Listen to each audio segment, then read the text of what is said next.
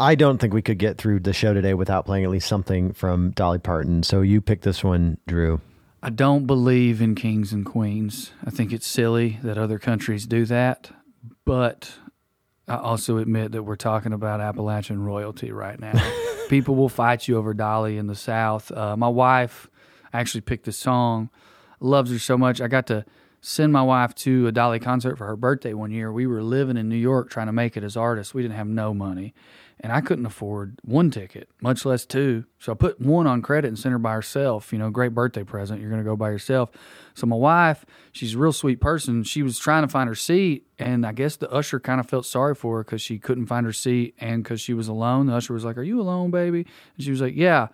And she sent her front row. Took her right to the front row. That's not the seat I bought. Right in the center. And then Andy sent me pictures of her just squalling, crying the whole concert as Dolly sang.